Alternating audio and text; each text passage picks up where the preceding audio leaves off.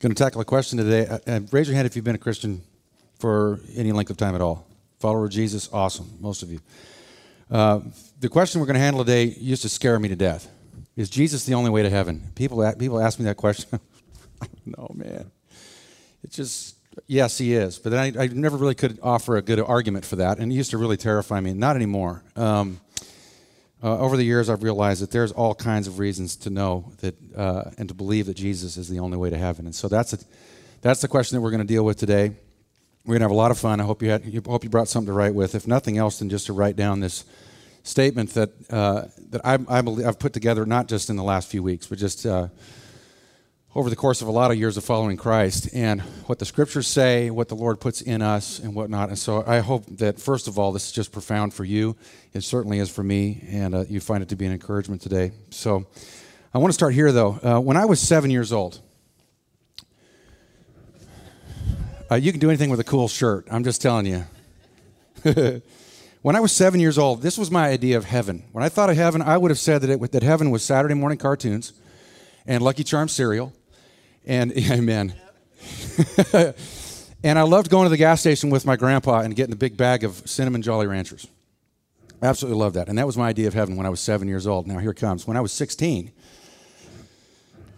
so just get it out of your system. Raise your hand if you graduated from high school in the 80s. Okay? That's what a mullet is supposed to look like. Okay? That's it. That's not a haircut. That's an event. Like it's awesome. Okay? My dad bought me, and back then you could get these cars for for a lot cheaper than you get them today. I drove a 1968 Super Sport Chevelle, and for any of the motorheads, yes. So heaven for me was being in that car with that haircut, screaming down the highway, and believing I was the king of the universe, man. It was awesome.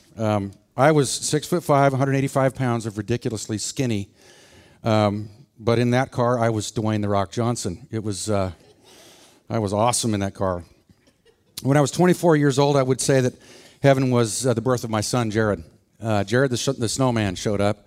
Yeah, it snowed 1.5 feet the night he was born, October 11th of 1996, and heaven was watching him come into the world and seeing my reflection in his face. It gets me still today to think about that and realize how terrified I was to be a young dad. And I could not have known what a gift he would become, and a gift that he is today, absolutely. On my 32nd birthday, on my birthday in the year 2000, heaven would have been the birth of my daughter, my little girl. And she was delivered by a flight nurse in training. And I had to fight to prevent my wife from going into her wrath of biblical proportions because they showed up too late to give her an epidural. And we laugh about that now, but it wasn't funny then. Last week my little Geordie girl became a teenager, and I turned 45. And we ate lunch at Tommy's Burger Stop in Spenard. Have you ever been there? Yes, I gave her a little ring to celebrate becoming a teenager. It's awesome. Heaven has been the way my wife laughs, and those pretty brown eyes of her that still wreck me after 21 years of marriage. She's a football junkie, University of Texas fan to the death.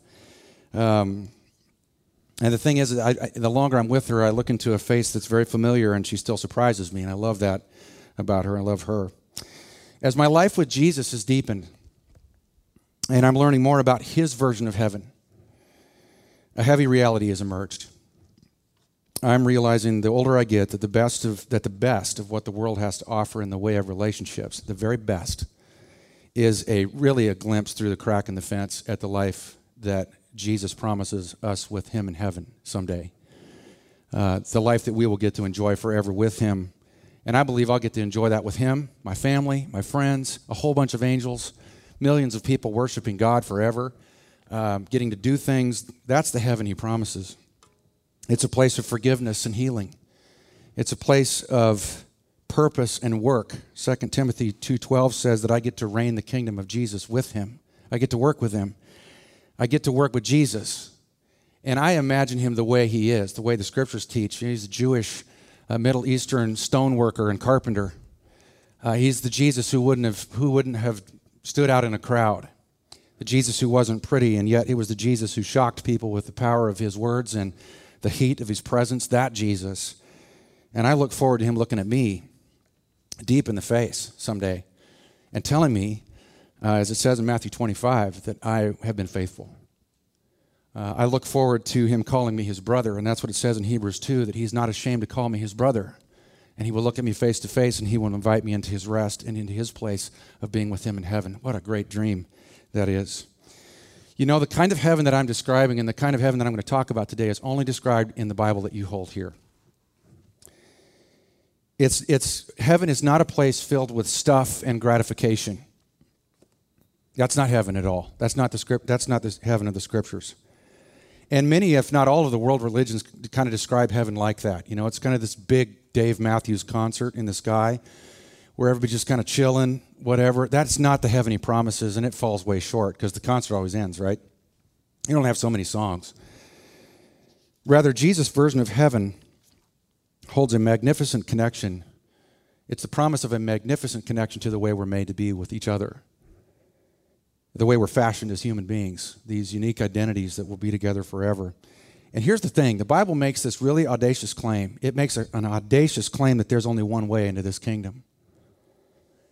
And it's one very narrow, jagged, tragic, costly, terrifying, rugged path through death into life in his heaven. And that only way, the only way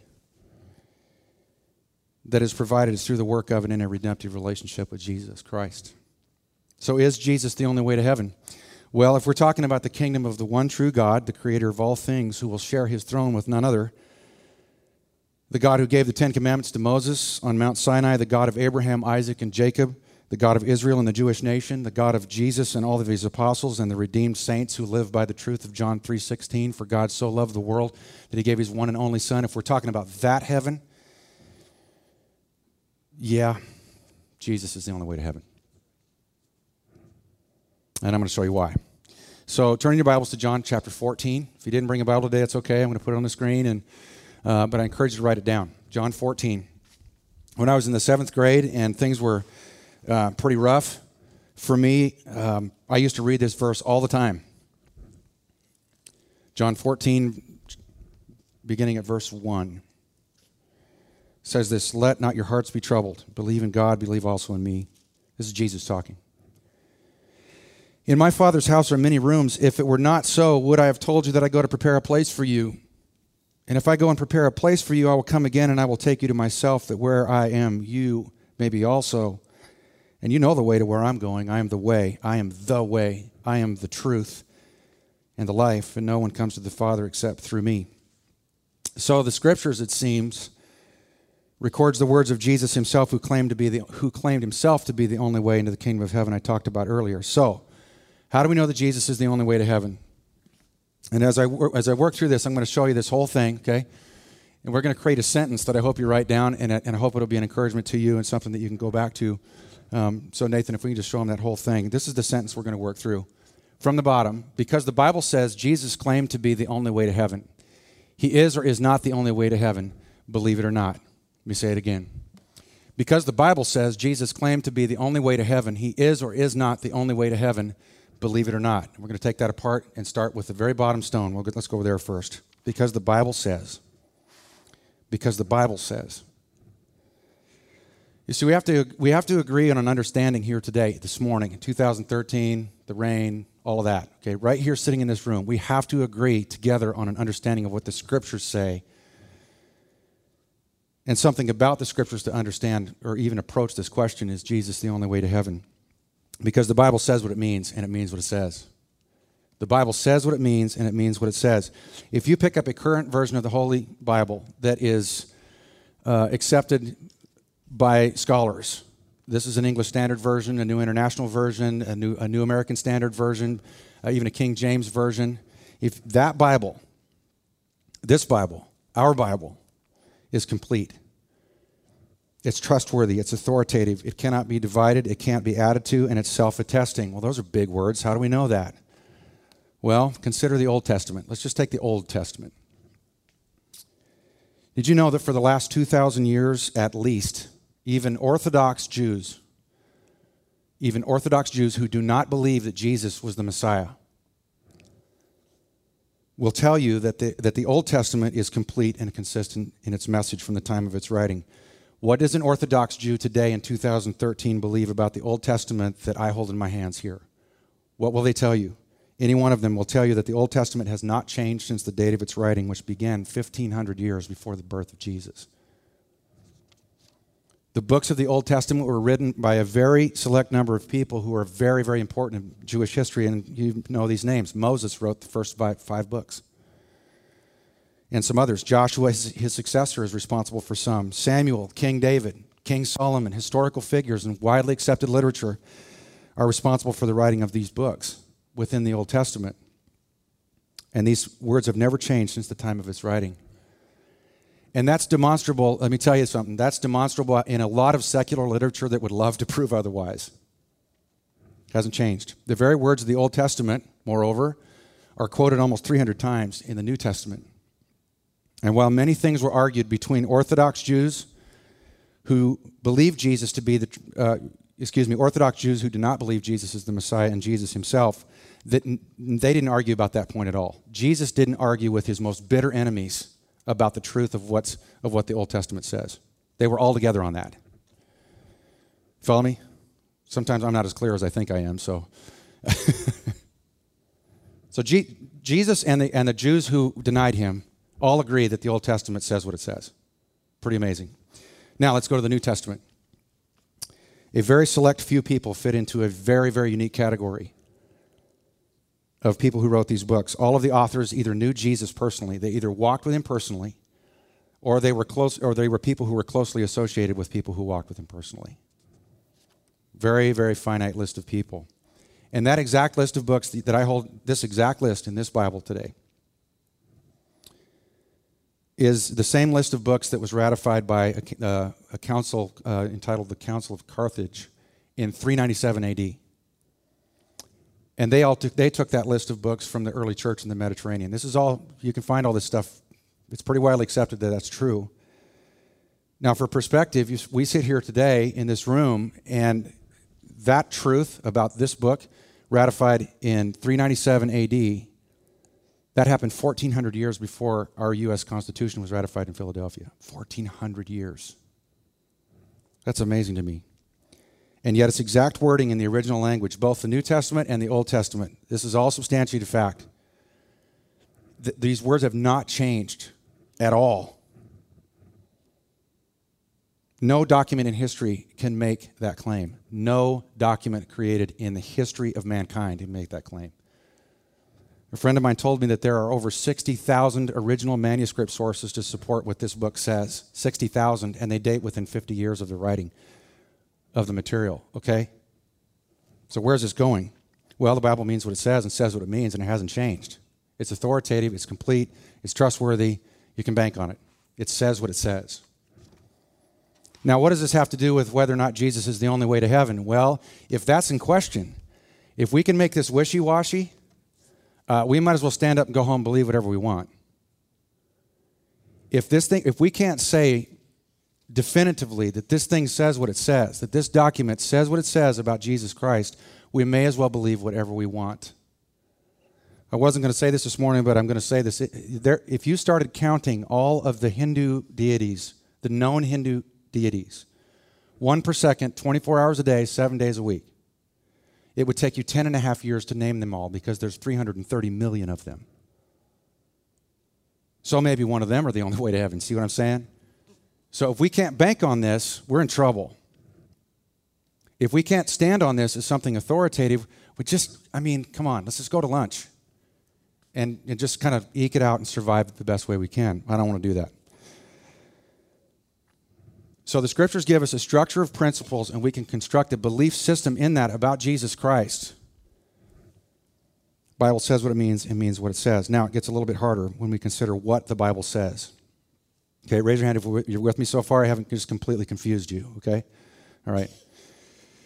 Because the Bible says some crazy stuff. It does. Among a lot of them, the Bible says that God exists in three persons. The scriptures teach a doctrine of a triune God, Trinitarian doctrine. God the Father, God the Son, God the Holy Spirit. What that means is that the Bible says that God exists in three persons. God is three persons. Each person is fully God. There is one God. If you want the name of a resource that a lot of this comes from, and the title is very intimidating, but it actually is, it's pretty easy to read. It really is. It's written by a guy named Wayne Grudem, Grudem. Wayne Grudem wrote a book called Systematic Theology. It's huge. But it takes these topics and he breaks it apart into what all the Bible says about each one of those topics. And he kind of boiled everything down to those three statements. God is three persons. Each person is fully God. There is one God. If it's confusing and kind of gives you a headache, that's okay. There have been a lot of human explanations to this understanding, and ultimately we have to, the best we can get to is that it's a paradox. It's a gap. And we feel things about that because we got to fix everything, right? We got to understand it all, put it in a box and make sense of it. But we can't. It doesn't fit into a box that we can conceive of easily. Now, the best way I could think of to describe this, what this is like for me personally in my own walk with Christ and how I apprehend paradoxes in scriptural truth. It's a lot like sitting down to a plate of food when I'm famished, hungry, and the food's too hot. Okay? Does that ever happen to you? Like I could eat anything. I could eat the table itself. But when I sit down to a plate of food that's too hot, well, you got to pace yourself, okay? My son is hilarious. He trains for football, and he's always trying to gain size, but he's always had this gigantic appetite, way before he started playing football. He holds the record at his elementary school of being the only kindergartner who can consume an entire Costco pizza by himself. He's very proud of that. Well, a while back, my wife made this fantastic lasagna. It was awesome. And my son roared into the house after practice, and you know, I always have this romanticized version of what it's supposed to be like when he comes home. Hey, Dad, great to see you. How was your day, man? Big hug. Well, tell me about what's going on in your life. Mom, great to see you. Wow, I'm so glad you're my mom. And then, you know, his sister, whatever. None of that ever happens. It's one word. Food. This really happened. So he sat down at the table in front of this gigantic plate of lasagna that was the temperature of molten lava. And he just took a big spoonful and shoved it in his mouth, and he spent 5 minutes banging on the table trying to swallow this without it melting its way through his face. And I don't know how to understand it all. But when I consider thick biblical truth that is foundational to my belief system, hear me. When I consider thick biblical truth that's foundational to my whole belief system, that's what it's like. I'm hungry, I want the food is good, but I can't get enough of it, and it's too much because it's too hot. I mean, you follow me? That's what it feels like. That's what a paradox feels like.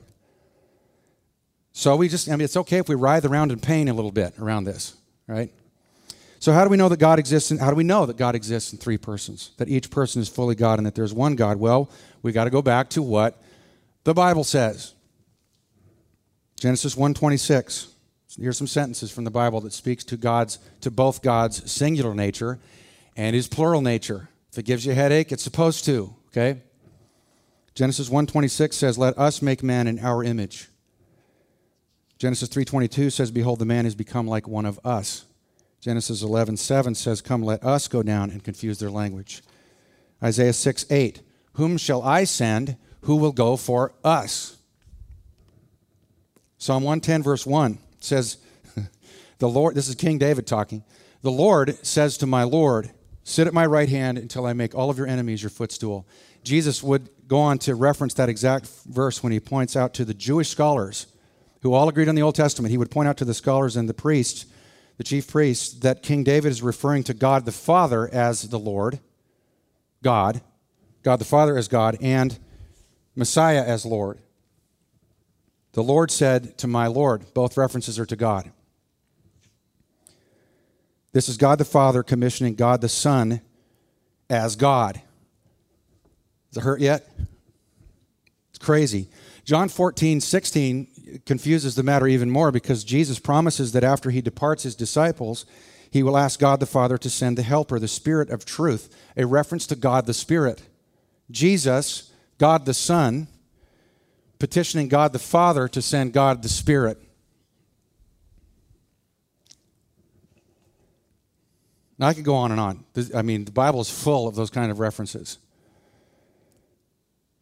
My point is that the balance of Scriptures as we have them today that have not changed since 1,500 years before the beginning of their writing, 1,500 years before Jesus was born, teach that God exists as God the Creator, the origin, God the Father who is fully God.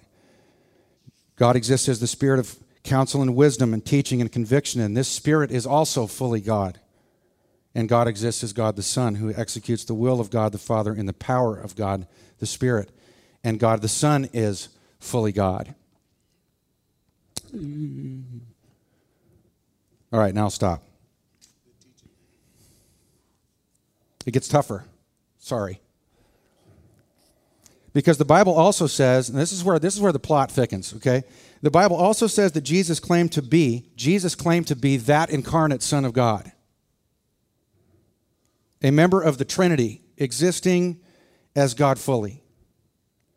Jesus claimed to be God the Son, the only way to heaven. 2 more stones on our little illustration here. Because the Bible says that Jesus claimed to be the only way to heaven. You got that one, Nathan? 3, 2. There it is. Because the Bible says Jesus claimed to be the only way to heaven. Here we go. Take a look at Luke chapter 4. Now, I'm going to talk through this story. I'm not going to read the scriptures, okay? Just write down Luke chapter 4, beginning at verse 16. I'm going to talk through this, okay? It's really in here. Trust me. Great story. Jesus comes back home to Nazareth. He's just started his ministry. He spent 40 days out in the desert being tempted by the evil one. And his hometown has heard that he's done some stuff out and about. So he's back home. He's a young Jewish rabbi. He's about 30 years old. Everybody's glad to see him. So he grew up in this church, okay? He's back at his home church. And on the Sabbath day, he walks into the temple, and it says, as was his custom.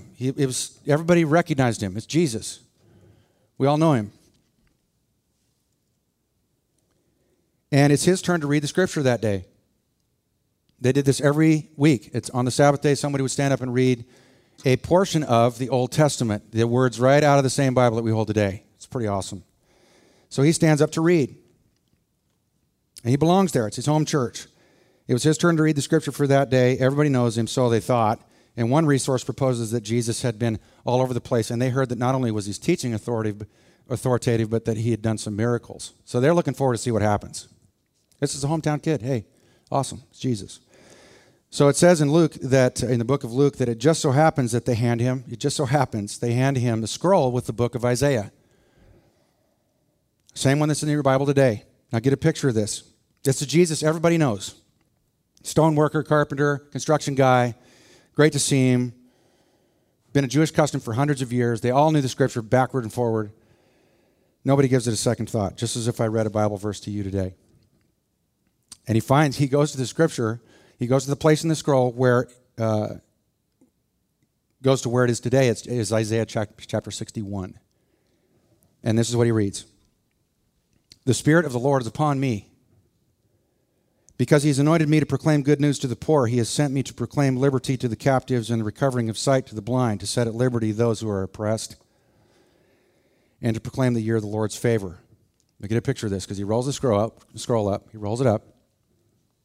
He hands it to an attendant who was standing next to him, and he sits down, and everybody's watching him.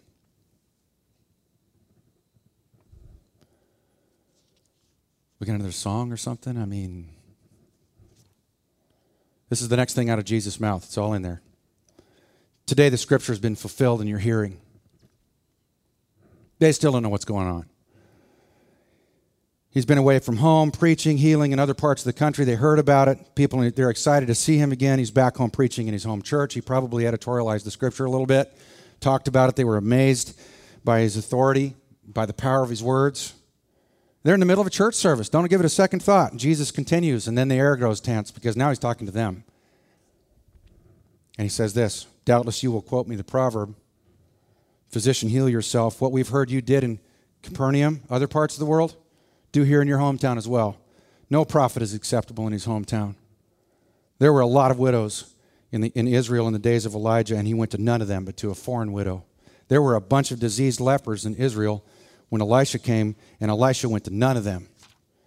The people in the synagogue are not stupid. Now, we don't know what's going on culturally here, sitting here today, so I'm going to tell you what happened, because they knew exactly what he was saying. And this is what it was. This is what he asserted in the course of what could have been just a couple minutes. First of all, that he's a prophet. Second, that he was equal in authority and power to Elijah and Elisha, two very, very important Jewish prophets.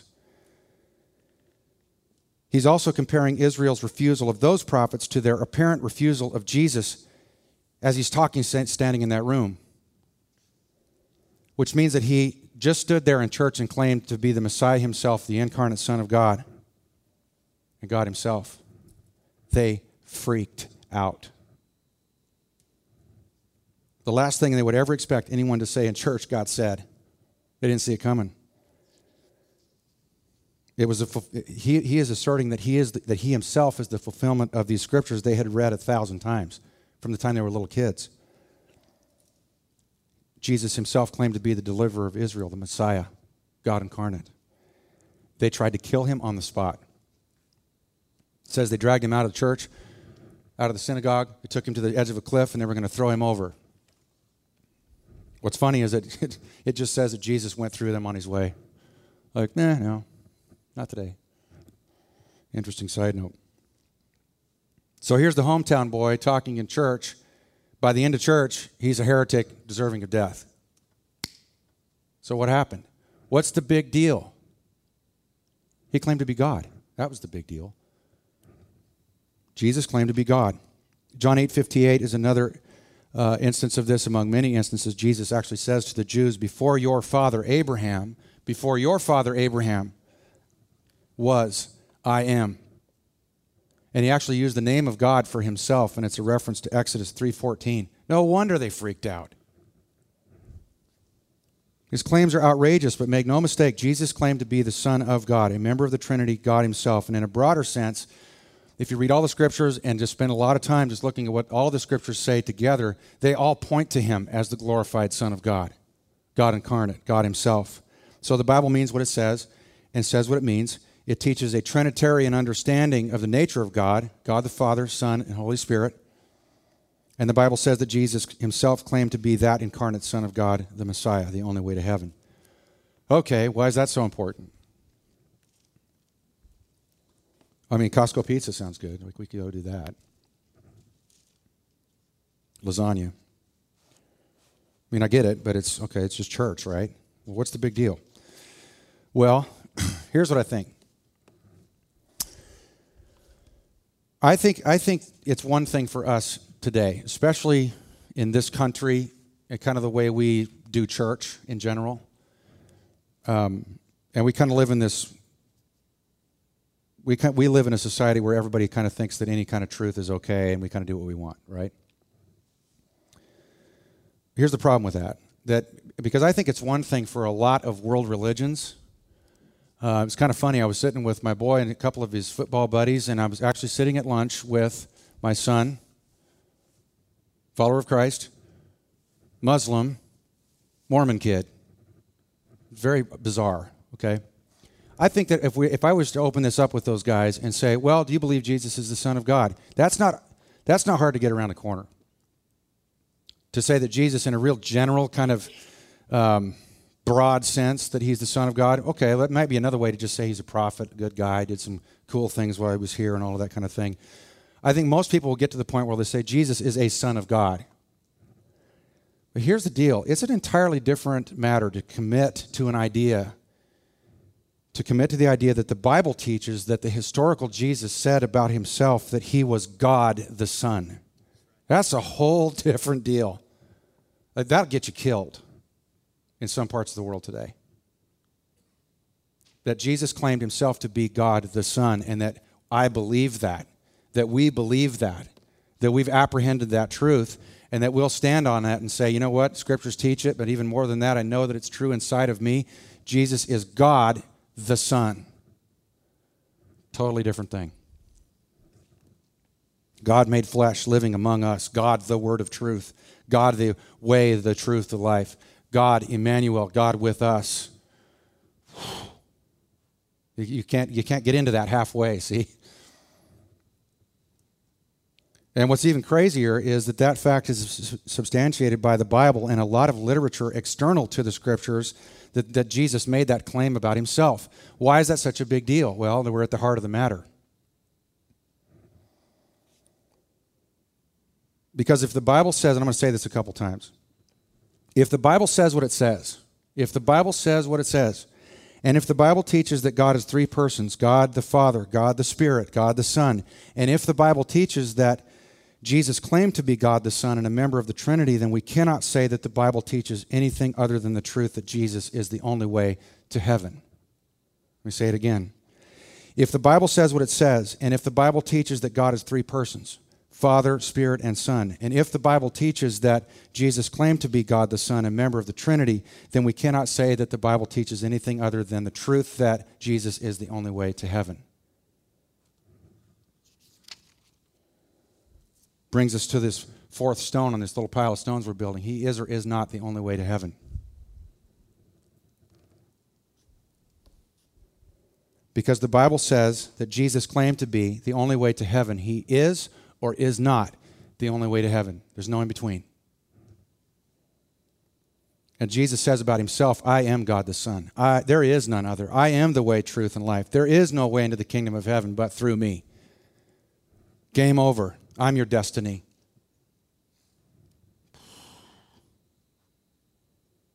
But it gets tough because to believe anything less, this is where this goes. 3,500 years of history in this book. This is where that goes. To believe anything less is a complete denial of the foundational truth of this book. Might as well throw it out. Can't have it both ways. Drives me nuts. People taking pieces of truth out of this book and creating some kind of moral structure around that without taking all of it. I want to beat them up. Sorry.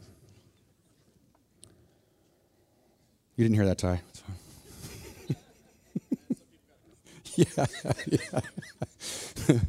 We digress, right? You got to take all of it or none of it. And I love that. I really do. Jesus' claims about himself make absolutely no room for another way into the kingdom of heaven. No room.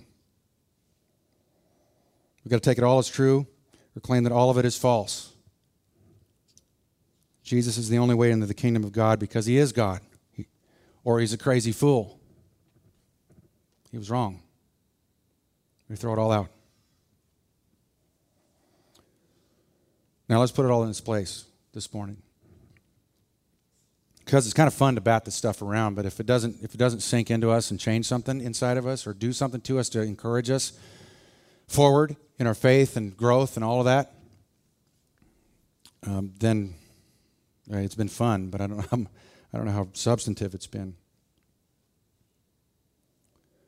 On a side note, I actually preached this message last week over at the other campus, and a young man came up to me afterward, and I don't remember his name, but I really admired his tenacity to come and challenge this.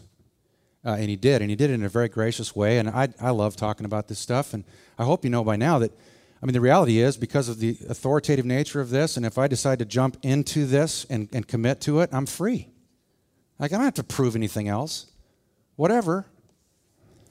And he came up to me, and he had actually written down in the native language passages out of other religious books that I've never looked at and said, well, what about what this thing says? Because this individual claims to be the one true God. And I said, I'm sure he does. Absolutely. So, well, what about this one? I said, well, yeah, of course. There's going to be a lot of false teachers. It says it in there.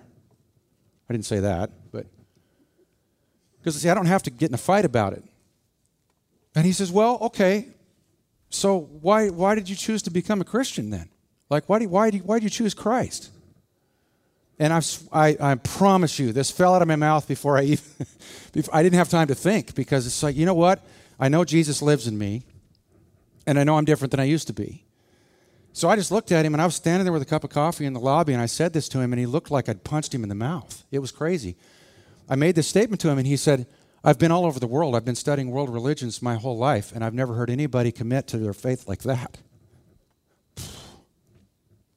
And I just said something. It just kind of came out of me. This is what I said. It's probably not going to sound like that big of a deal. But I just looked at him and I said, well, the reason I've chosen to follow Christ is because there is subjective change that's taken place inside of me that can't be accounted for out of my own strength. And he literally looked like I'd slapped him. It was weird.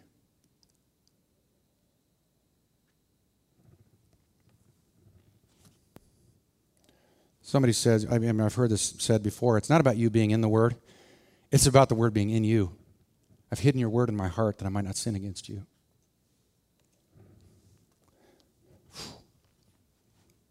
So the reality is, my friends, that if Jesus is who he says he is, then here's the reality. He was present at, this Colossians 1 says this, if Jesus is who he says he is, then he was present at the moment of creation and present at the birth of the very first star, if he is who he says he is. And that means that he was present at the creation of the very first man and woman. He was there. He was present.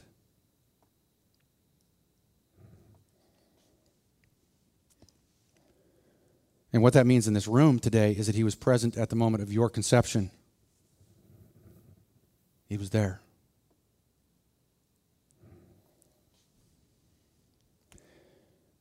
And that means that he's present for every moment of your life from then to now. And from now until you leave this earth. Present. He's there. If he is who he says he is. The good stuff, the terrifying stuff, the grievous stuff, the hard stuff, the painful stuff, all of it. He's there. I've said this before because it's become such a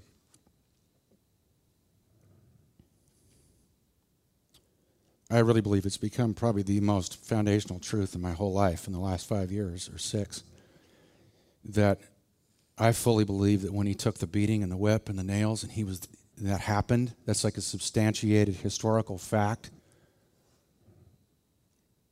that when he went through all of that and he's hanging on the cross and he's breathing his last and he's forgiving all these people who couldn't see him, that killed him for nothing really, that he's hanging on that cross and he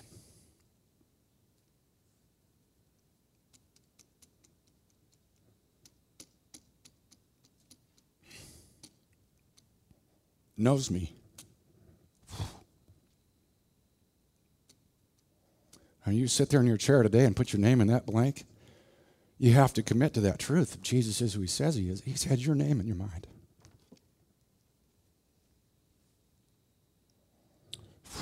Saw every breath you take up to now. Is present in every breath you're going to take from now until the time you breathe your last.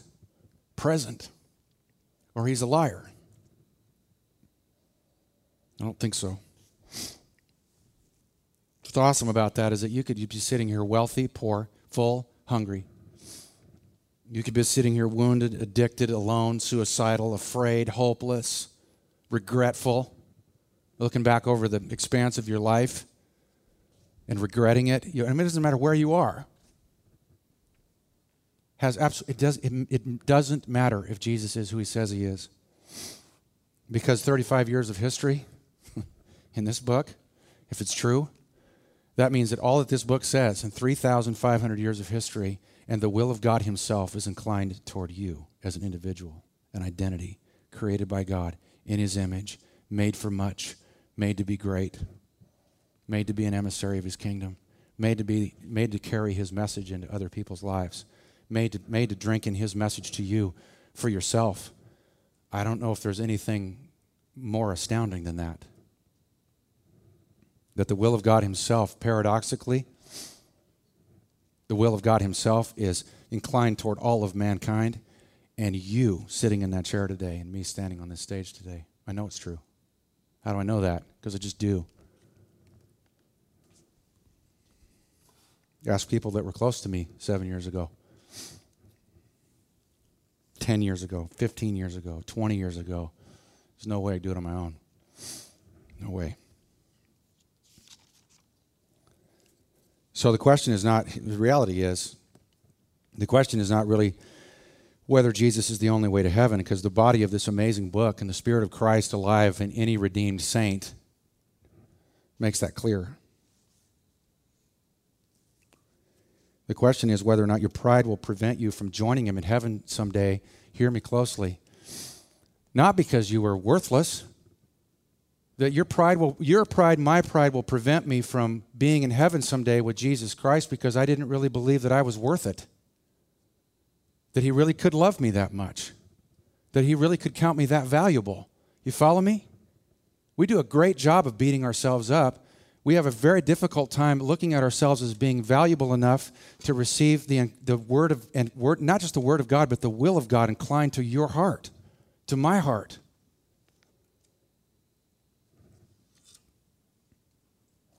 So the last one on this little pile of stones is because the Bible says Jesus claimed to be the only way to heaven. He is or is not the only way to heaven. Believe it or not.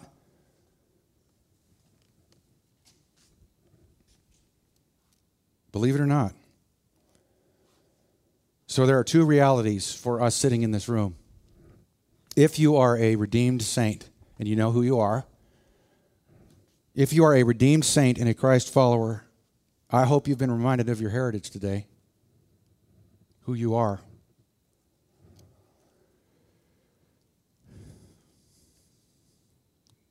A dear friend and a mentor of mine, we were sitting in his office a number of years ago, and he looked at me and he said, "You know, Lee, you're the reason why the rapture hasn't happened." Why do you think that is?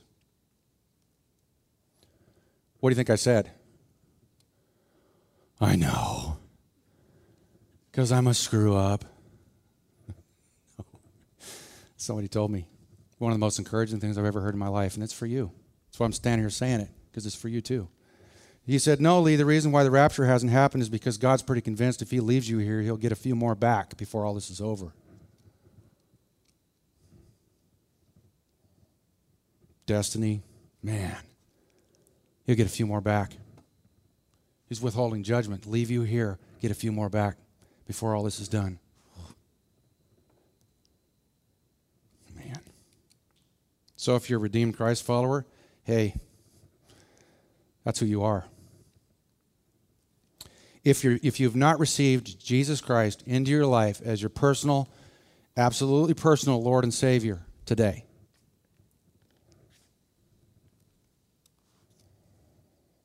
and one of the evidences of that is if I've been standing up here for the last half hour or so and you have no idea what I'm talking about. Like it just doesn't hit you. That's okay. There's a scripture for that. It says that the gospel is foolishness to the perishing.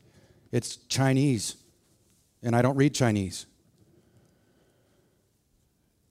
You know, it's German and it's just kind of whatever. If that's happening to you as you sit here, okay, well maybe God's inviting you.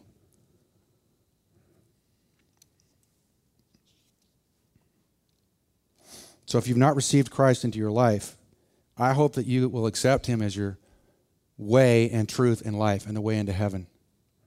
And you can. It's easy. I'll show you how. And here's what you're going to find. The moment you give yourself to him, the moment. It's what happened to me long, long, long time ago. Your place in heaven is secured because he stamps you with his righteousness, and he does it. You can't undo it. My kids cannot unmake themselves my children. Follow me? They're my kids. I take my wedding ring off. I'm still married to Karen, my wife. She's my wife. The two of us are one flesh. She's my wife. It's like that in the kingdom of God. You get invited into his kingdom. He changes you on the inside, stamps you with his identity. It's done. And I get to be with you in heaven someday. We get to reign his kingdom with him. It's awesome. Great dream. So we're going to take communion here in a little while. And the reason why we do that is because among the many paradoxes that Jesus taught is that Jesus stands as in a place that no other figure in any other world religion stands, is that he stands between God the Father as God the Son, existing as God the Son incarnate, flesh dwelling among us. He stands in this impossible paradox and becomes atonement for us. Not just to give us a pass. That's not what it's for. Anybody who's been following Christ for any length of time understands conviction. It sucks. It's hard. Can I say that here? Is it okay? All right. I can't unsay it, so I just apologize. Jesus stands between in this impossible gap between God and us, and is atonement for us. Why? So that God can come be with us again. Because God the Father is completely holy, and if something unholy is in his presence, it gets fried. It can't stand. So Jesus stands there and covers us so that all of God can be with us. That's crazy, but that's the whole purpose for Jesus coming. God made flesh to be atonement for us. It's just staggering. So the reason we take communion is because Jesus, on the night he was betrayed, he took bread and he gave thanks. He broke it and he said, I'm doing this for you. Remember me.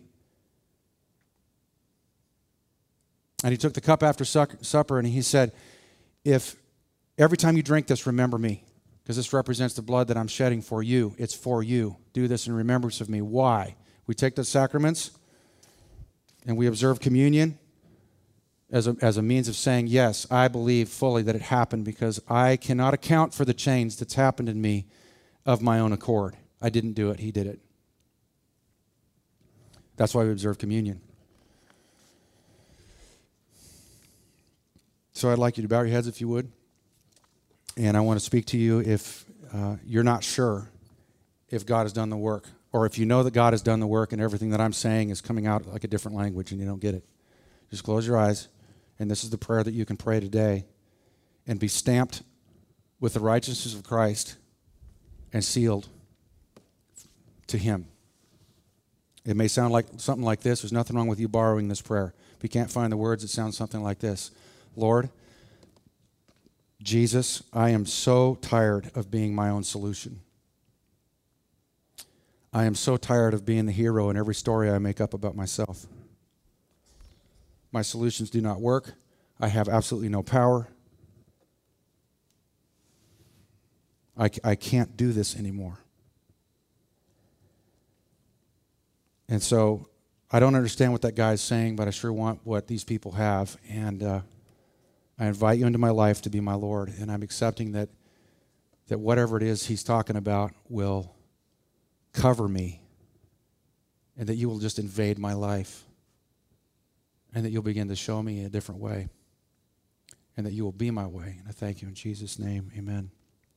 If you prayed that prayer today, I look forward to seeing you someday in heaven. I look forward to seeing what the Lord will do with you between now and then. And for the rest of us, I'm just going to ask you to stand if you would and pray for all of us. And then we're going to worship through a few songs, and then we'll go observe the Lord's table together. I'm thankful, Lord, for the freeing power of your truth. I'm thankful that you chiseled your way into my life and saved me. I know that I'm not alone in that here today, that you found a way, that you reached across eternity, really, and reached, and you had my name in mind, and you, with great passion, with great anger, with a great jealousy, moved toward me and invited me into life with you. And we don't get it why you chose us, but I'm grateful today with my friends that we accepted that truth, and that you're changing us from the inside out as the result. And so, as we sing about you, the Messiah, the name above all names, the blessed Redeemer, Emmanuel, we celebrate the truth that you came, you lived, you died, you rose again, and you live today, and you stand next to the Father in heaven, and you make intercession for us, and you left us your Spirit when you left the earth in bodily form, and that Spirit convicts us and teaches us and changes us, and man, it's awesome. I'm grateful for it. So we look to you today as the author and finisher of our faith, and thank you in Jesus' name. Amen.